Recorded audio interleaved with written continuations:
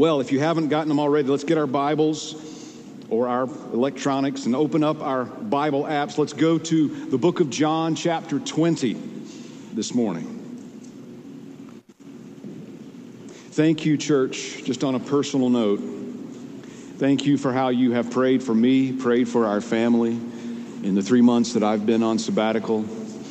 I gave you an update, and I could just magnify that update even more and say God just continues to be faithful and merciful and gracious, meeting me in ways that I really can't put into words. I feel refreshed. I feel like my tank is full again. I feel like I'm filled with new delight in Christ. Now, we know life always is going to challenge us, and we're all a work in progress, but I just want to thank you for your prayers during that time.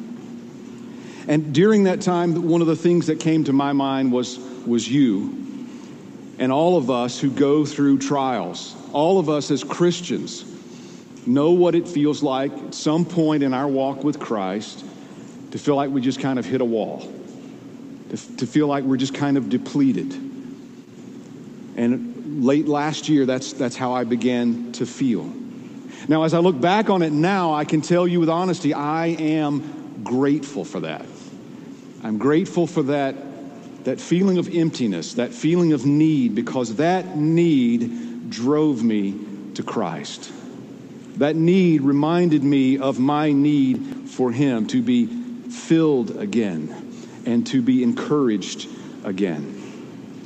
That's the strange thing about the trials we face. Some of them can be used to draw us to Christ, but other times our hearts may be tempted to pull away from Christ and pull away from Christians. The same trial can have one effect to drive us to God or tempt us to move away from God. Maybe you saw the headline just this week. A new Gallup poll came out that surveyed Americans that said only 47% of people now say they belong to some type of religious church or organization. The reason that's significant is that's the first time that number has dipped below 50% in almost 100 years. Now, we know that polls can be deceiving. A lot is wrapped up into why people leave churches. We know that attending a church or even being a member of a church does not automatically make us a Christian. So it's safe to say that some of those who answered that poll and have now departed from church, some of those were never Christians to begin with. They were simply attending a building with people. And we also know that God is promising and has promised to purify His church. Persecution will come. People will fall away. But that just gives us an added encouragement to do more evangelism, doesn't it? Now, a question this morning, what about the others? What about the people who truly trust in Christ, but for whatever reason have been tempted to pull away, have walked away from being part of a church? What about those who have been overwhelmed with doubts and fears, not just the challenges of last year, but the challenges of life? Trials, heartache, pressures, continued conflicting philosophies from a culture that is gradually more and more hostile to the Bible and will be till Jesus comes. What are we to do about that? How are we to find remedy for our own doubts and fears? Not just pointing to people who are not here this morning, but looking at our own hearts and our own struggles and asking the question, what can be done? Well, we know it's not going to be done by politicians. That doubt and fear is not going to be fixed by church programs. It can only be remedied by a person, the person of Jesus Christ. Looking again at His wounds, remembering what He has done for us, both in dying on the cross, rising from the dead, and then coming and saving us and making us His own. Knowing that Jesus is alive forevermore is the remedy to every doubt and fear you and I will face. In fact, that's the main thing I want you to put in your pocket and take out of here today, is that beautiful truth that because of the death and resurrection of Jesus, there is hope for the hardest heart. And that includes every single one of us. And that's what we're going to see in our text today. Now, since we're kind of parachuting into a narrative, let me just kind of remind you what's happened to this point before we read. Jesus has been nailed to a cross.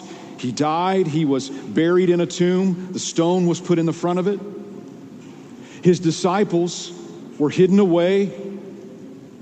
Women went to the tomb several days after Jesus was crucified to anoint his body with spices, only to find the stone was rolled away, the tomb was empty. Jesus appeared to one of the women and said, "Go and tell my disciples, I have risen." She obeys the Lord, but the disciples don't really believe her. And so while the disciples are hidden in a room with the door locked, Jesus appears in their presence. And he says, "Peace be with you." They're afraid. They're terrified. They think they're seeing a ghost. And so Jesus very kindly, very patiently walks over, picks up some food, and eats it in front of them. Can a ghost do that? I'm here, guys. It's really me. In that moment, their doubt turns into faith. But not all of them. One disciple was missing from that gathering that day, and that was Thomas. That's where we pick up in our story. We're going to read John chapter 20, verses 24 through 29, and then we're going to pray and ask for the Lord's help. Now Thomas, one of the 12, called the twin, was not with them when Jesus came. So the other disciples told him, "We have seen the Lord." But Thomas said to them, "I see in his hands the mark of the nails, and place my finger into the mark of the nails, and place my hand into his side, I will never believe." 8 days later, his disciples were inside again, and Thomas was with them. Although the doors were locked, Jesus came and stood among them and said, "Peace be with you." Then he said to Thomas, "Put your finger here and see my hands. Put out your hand and place it in my side. Do not disbelieve, but believe." Thomas answered him, "My Lord and my God." Jesus said to him, "Have you believed because you have seen me? Blessed are those who have not seen and yet have believed." Let's pray. Lord, we bow our hearts before you in joyful adoration, in excitement, and in gratitude of this day that we celebrate your resurrection. But Lord, we're also careful to remember that our hearts are often burdened, often broken, and the truth that we hold too tightly one day can slip from our grasp the next. And so we stop and we ask for your help this morning as we open this word and as we unpack what has happened. And as you, Holy Spirit, apply this to our hearts, would you do that today? Would you renew our faith and our trust that you would be glorified above all? It's in your name we pray. Amen. Okay, for those who grew up in church, maybe you went to Sunday school. When I say the name Thomas, what's the first thing you think of? Doubting Thomas. Now, I personally think that's an unfair label. We'll get to that in a moment. We really don't know that much about this disciple. We know that he had a nickname, Didymus, which means the twin. How original would you feel if somebody calls you, "What's up, twin?" So that implies that he has a twin brother or twin sister. We also know that Thomas is listed when we see him in the New Testament. Most often, he's listed in the list of disciples in each of the 4 Gospels. And I think it's really not fair to judge a guy on one conversation. And so thankfully, we have at least 2 other places in the New Testament, both in the book of John, that gives us a little little wider window into this man and what he's all about. One of those places is back in John chapter 11, when Jesus tells his disciples, I've got to go back through Judea, which the disciples knew that meant I've got to go face my enemies again on the way to doing more miracles. And the disciples were against it. They didn't want to see Jesus harmed. And filled with fear, they're trying to convince Jesus not to go. But one disciple speaks up with courage. Thomas says, let us also go, that we may die with him. So the man known as Doubting Thomas, well, at least there he's got great faith. He speaks with a voice of conviction and courage, willing to even go and die with Jesus. And then the other place we hear from Thomas is in John chapter 14, where Jesus is again telling his disciples, I must die. And then I'm going to rise from the dead. And then I'm going to ascend to heaven. And I'm going to go away and prepare a place for you that you can come be with me. Well, in a moment of shock and love, Thomas speaks up. He says, Lord, we don't know the way. Where are you going? How can we know the way? And that's where we hear Jesus' famous response, I am the way and the truth and the life. So like the other disciples, Thomas didn't understand a lot of what Jesus was saying, and they didn't understand where Jesus was going or why they couldn't go with him right then and there. But what we see from that response from Thomas is a heart wanting to follow Jesus wherever he goes. Someone who does not want to be without the Savior and to be in his presence. Where are you going, Lord? We need directions. Draw us a map. We don't want to be without you. So just from these two accounts, we don't find a sour, bitter, doubting man. We find a courageous man, ready to die for Jesus. And we see a loving man, committed, wanting to follow Jesus wherever he may go. Now, that begs the question, if that's the kind of guy we're talking about, what has happened that he would give such a horrible, bitter ultimatum? Look at it again in verse 25. So the other disciples told him, we've seen the Lord. But he said to them, unless I see in his hands the mark of the nails, and place my finger into the mark of the nails, and place my hand into his side, I will never believe. That doesn't leave any wiggle room. There's no gray area in that. No maybes, no taking back. Unless I can see and touch those wounds for myself, I'm done. I will never believe. How did he get to that point so quickly? Well, I think it's important to remember all of the disciples, including Thomas, were committed Jews, having been taught from childhood the law of Moses and the prophets, and embedded in all of that the promise of the coming Messiah. And they had been following the Messiah, God's King, come to earth to set up his kingdom. And like all the other disciples, Thomas expected that Messiah to be the one to set up his kingdom on earth, to overthrow Rome. And they were going to rule and reign with him. Not to mention, Thomas, like the other disciples, he's left home. He's left family. He's left a job to follow Jesus. He's all in. There is no security net. There's no plan B, no contingencies. This is all or nothing. For over 3 years, Thomas followed Jesus, watching him, listening to him, seeing with his own eyes the miracles Jesus would perform, opening blinded eyes, turning water to wine, walking on the water, calming the storm with a word, raising up crippled people who have never walked in their entire lives, even raising the dead. Thomas had seen all this with his own eyes and expected things to get better and better and better until the coronation of the Messiah was official. But it didn't happen that way. So imagine that night in the Garden of Gethsemane, when Jesus is broken and distraught and the disciples can't understand why. Imagine as they watched the soldiers arrive and arrest Jesus.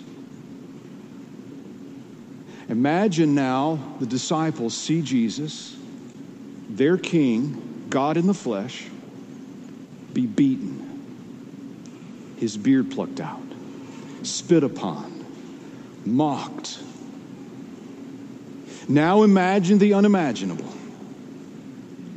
They see the very Son of God stripped naked and nailed to a cross and hung in agony for 6 long hours and finally died. If that's all you knew and that's all you saw, where would your hope be? Where would my hope be? Probably where theirs was. Gone. Now we have the joy and the luxury of knowing what Jesus was doing, that he willingly laid down his life to pay for our sins, that he would defeat death so that not only he would live, but we would live with him forever. We know that. They didn't. They forgot what Jesus taught them. They didn't understand. All they knew is what they saw, and their hope was gone. Everything they'd hoped in, all the expectation, what they thought was going to happen, didn't. And now they didn't know what to do with it. Now, perhaps we haven't been quite that desperate. But because we live in a broken world, none of us are strangers to disappointment. We all know what it feels like to have our expectations raised, to hope in something. If that thing would only change, if that would just get remedied, my life would be so much better. If I just got that promotion or got that job, if I was just able to buy that house or live in that neighborhood or drive that car, if I could only just get into that college or marry that person, if finally that doctor or that medicine would cure the sickness, if only that thing, that goal could be achieved, if only that problem could be remedied, finally life would be good. Well, maybe you've had a moment where you were hoping in that thing and it never happened. And it feels like your hope is gone.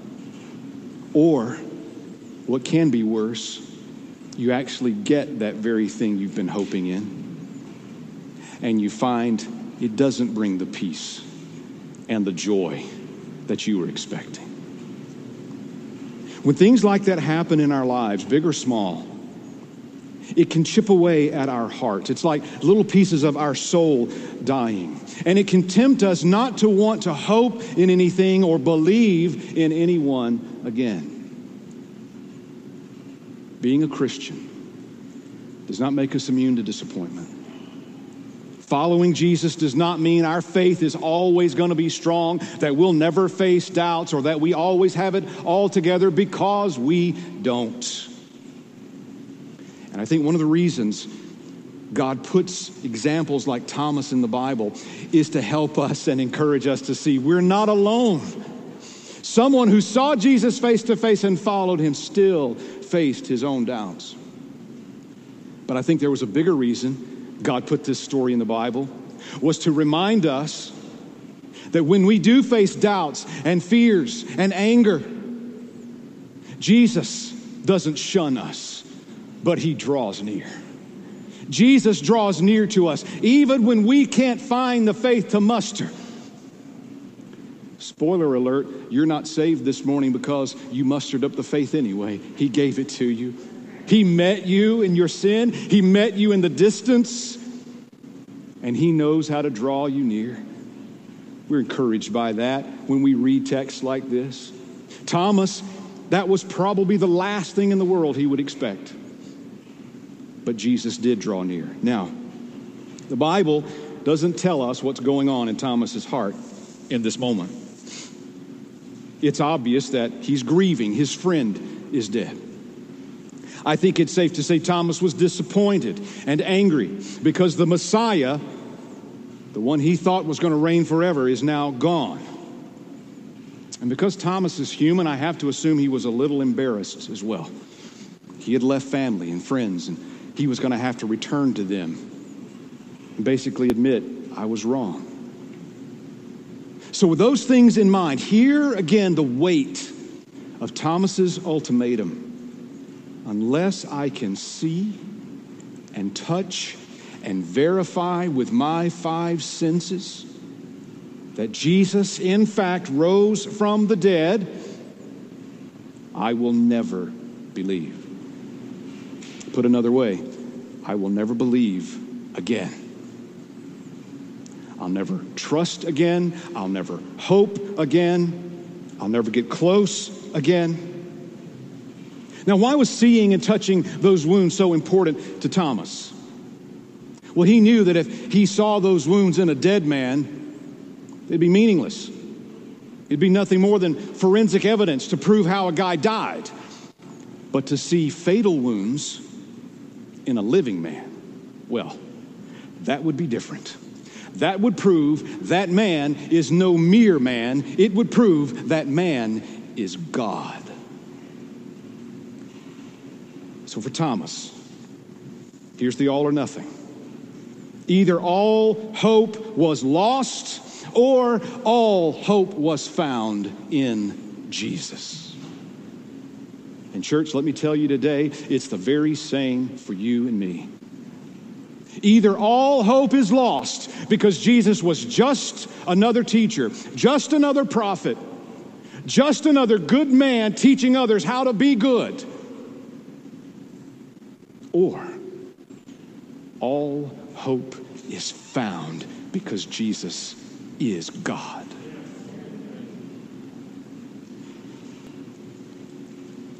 The Bible says 8 days passed. 8 days between the appearings of Jesus to his disciples. 8 days that Thomas was stuck in this faithless limbo.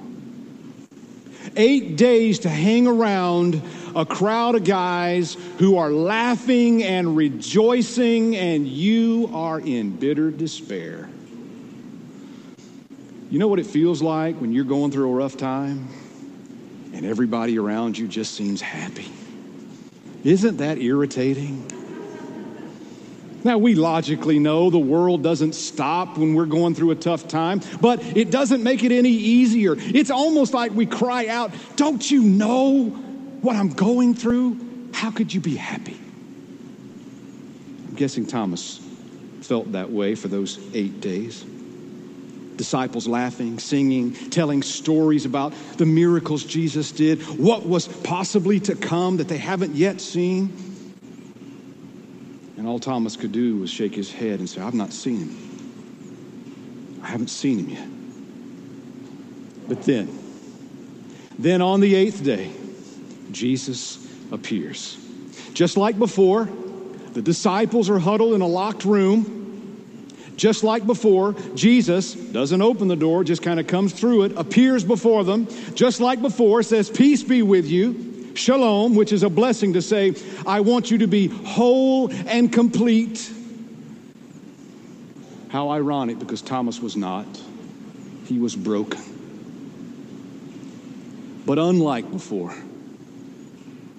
Jesus sees the one who was missing a week ago.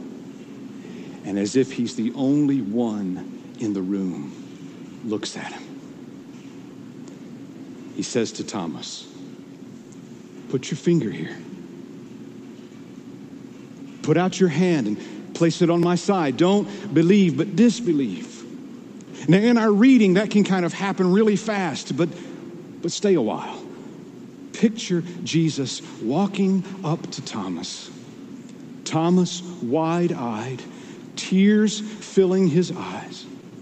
Jesus, not scolding, not angry, but gently, with love and mercy and grace. He holds out his hands. Here they are, Thomas. Come touch. They don't hurt anymore. Thomas, let me see your other hand. Remember when that Roman soldier stuck his spear into my heart. It's still here. My heart was pierced for you, Thomas, so that yours would believe. Thomas, don't live in doubt. Don't disbelieve. I'm right here. It's me. I can only imagine as I would think and see. And so I imagine Thomas in a weeping mess before the Lord. Every tear coming down his face, melting away the doubt, melting away the shame, melting away the anger and the fear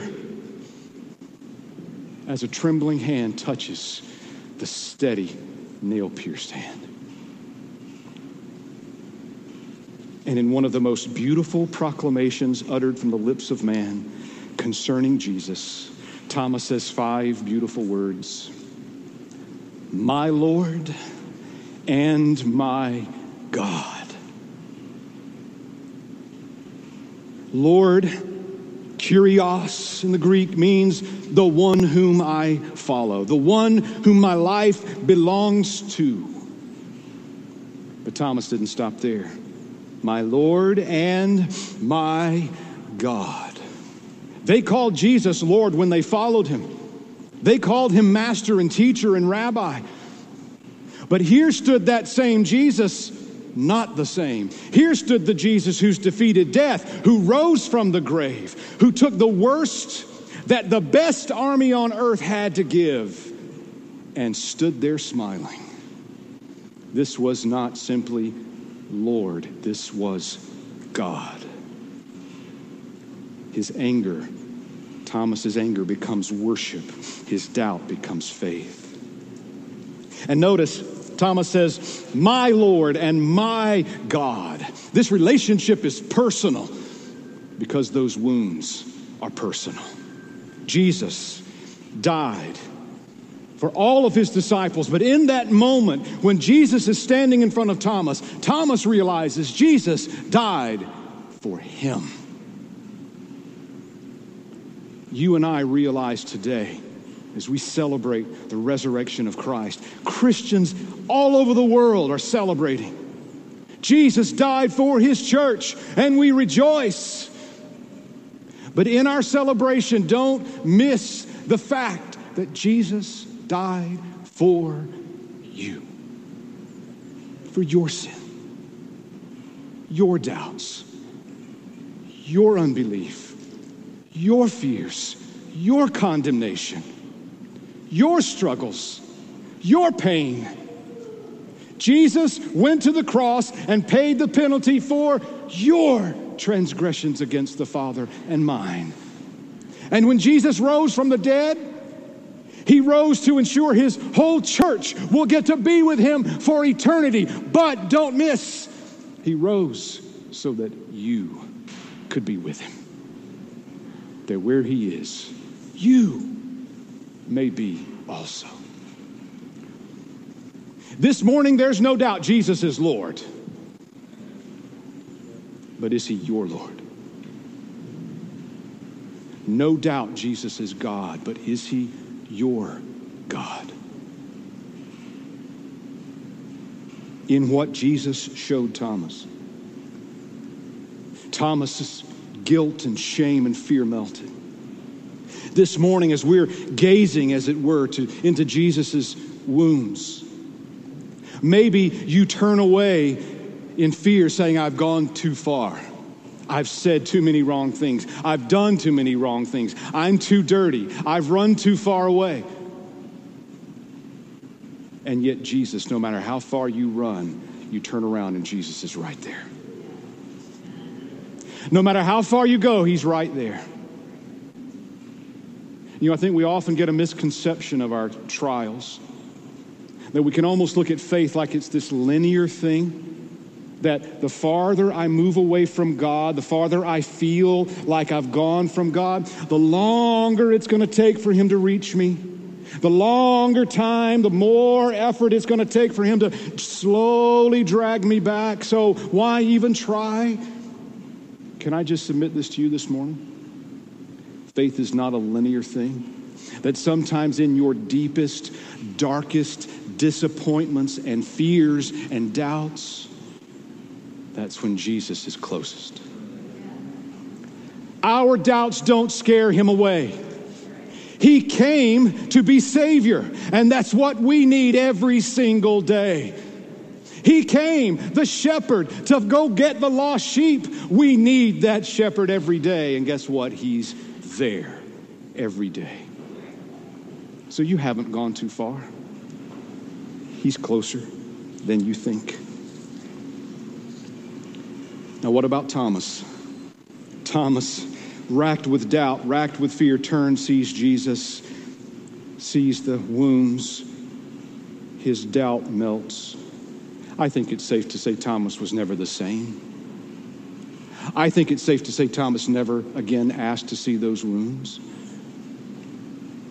We don't know exactly what happened to Thomas. The last mention of him in the Bible is in the book of Acts. Again, he makes a list, but this list is one of those who went and obeyed Jesus when he said, wait in Jerusalem, I'm going to send you the power of the Holy Spirit so that you will be my witnesses all over the world. And Thomas is listed as one who obeyed. That means Thomas was filled with the Spirit. Now, the Bible doesn't tell us, but we have some pretty credible sources from Christian historians that say Thomas went on to be a great evangelist. Not surprising, is it?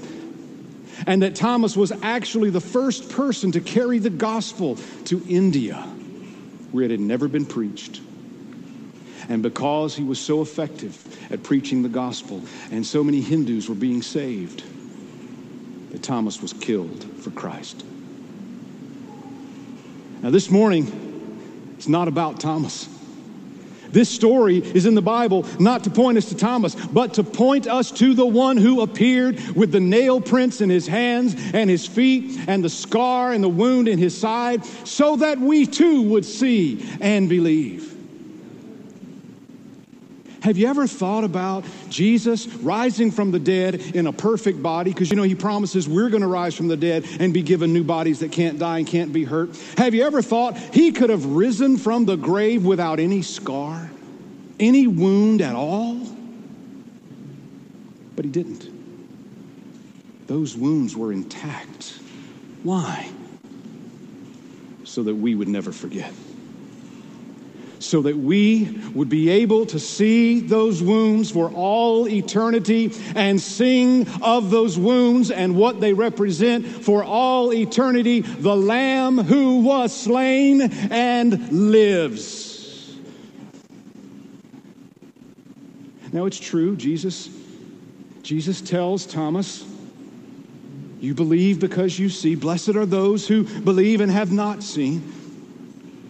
Jesus is speaking about all the Christians who would come later, who would not be able to see Jesus in the flesh as Thomas was able, but would believe without seeing him in the flesh. But also, I believe the same invitation is given to us, church, because that includes us today. That Jesus is giving the same invitation. Come and see. Through eyes of faith.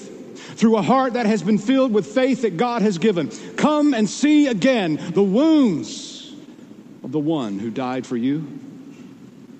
But remember, you're not looking at the wounds of a dead man. Those are fatal wounds in one who is alive.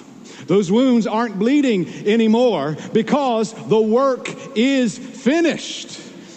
He has defeated sin. He has defeated the devil. He has defeated death itself. Jesus has won the victory. Enemies of God have been called friends of God.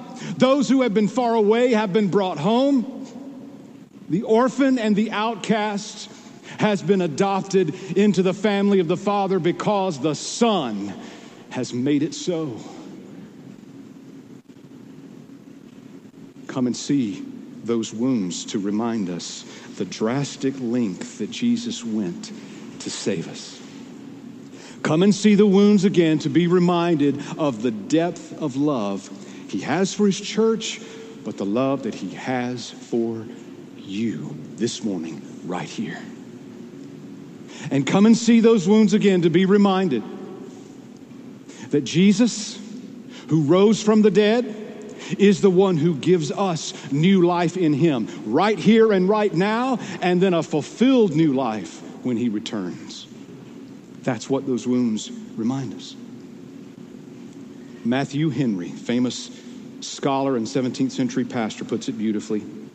He says, "Come and see the victories of the cross. Christ's wounds are your healings. His agonies are your repose. His conflicts are your conquests.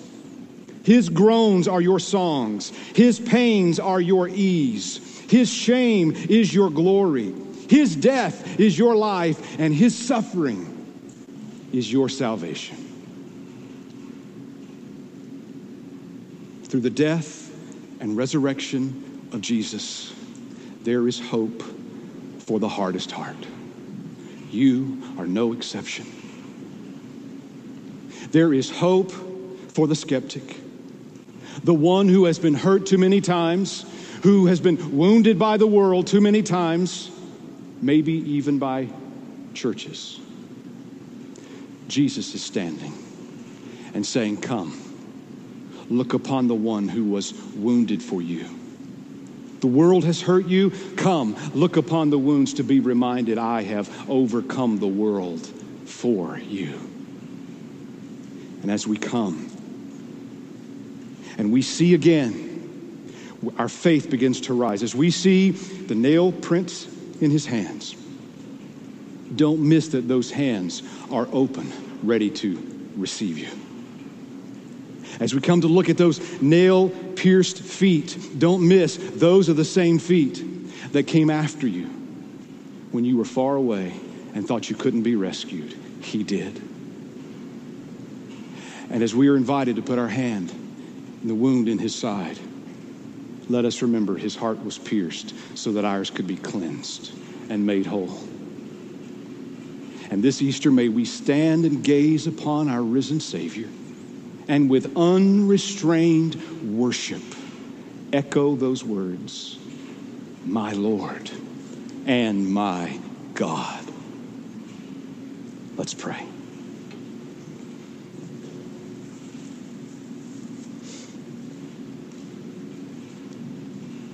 Lord, you are gracious and patient, that you would extend such an invitation to us today.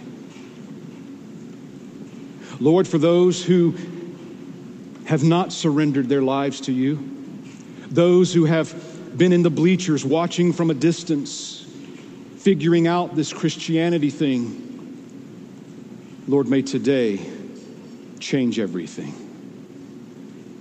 May they be brought near to see the wounds for themselves and know it was for them. Save those who are far off today, Lord. And for those who claim you as Lord and King, Lord, may we be reminded afresh today and filled with new awe and wonder and delight as we gaze upon our risen Savior through eyes of faith, that one day we will see face to face. Blessed be the name of the Lord our God. In Jesus' name, amen.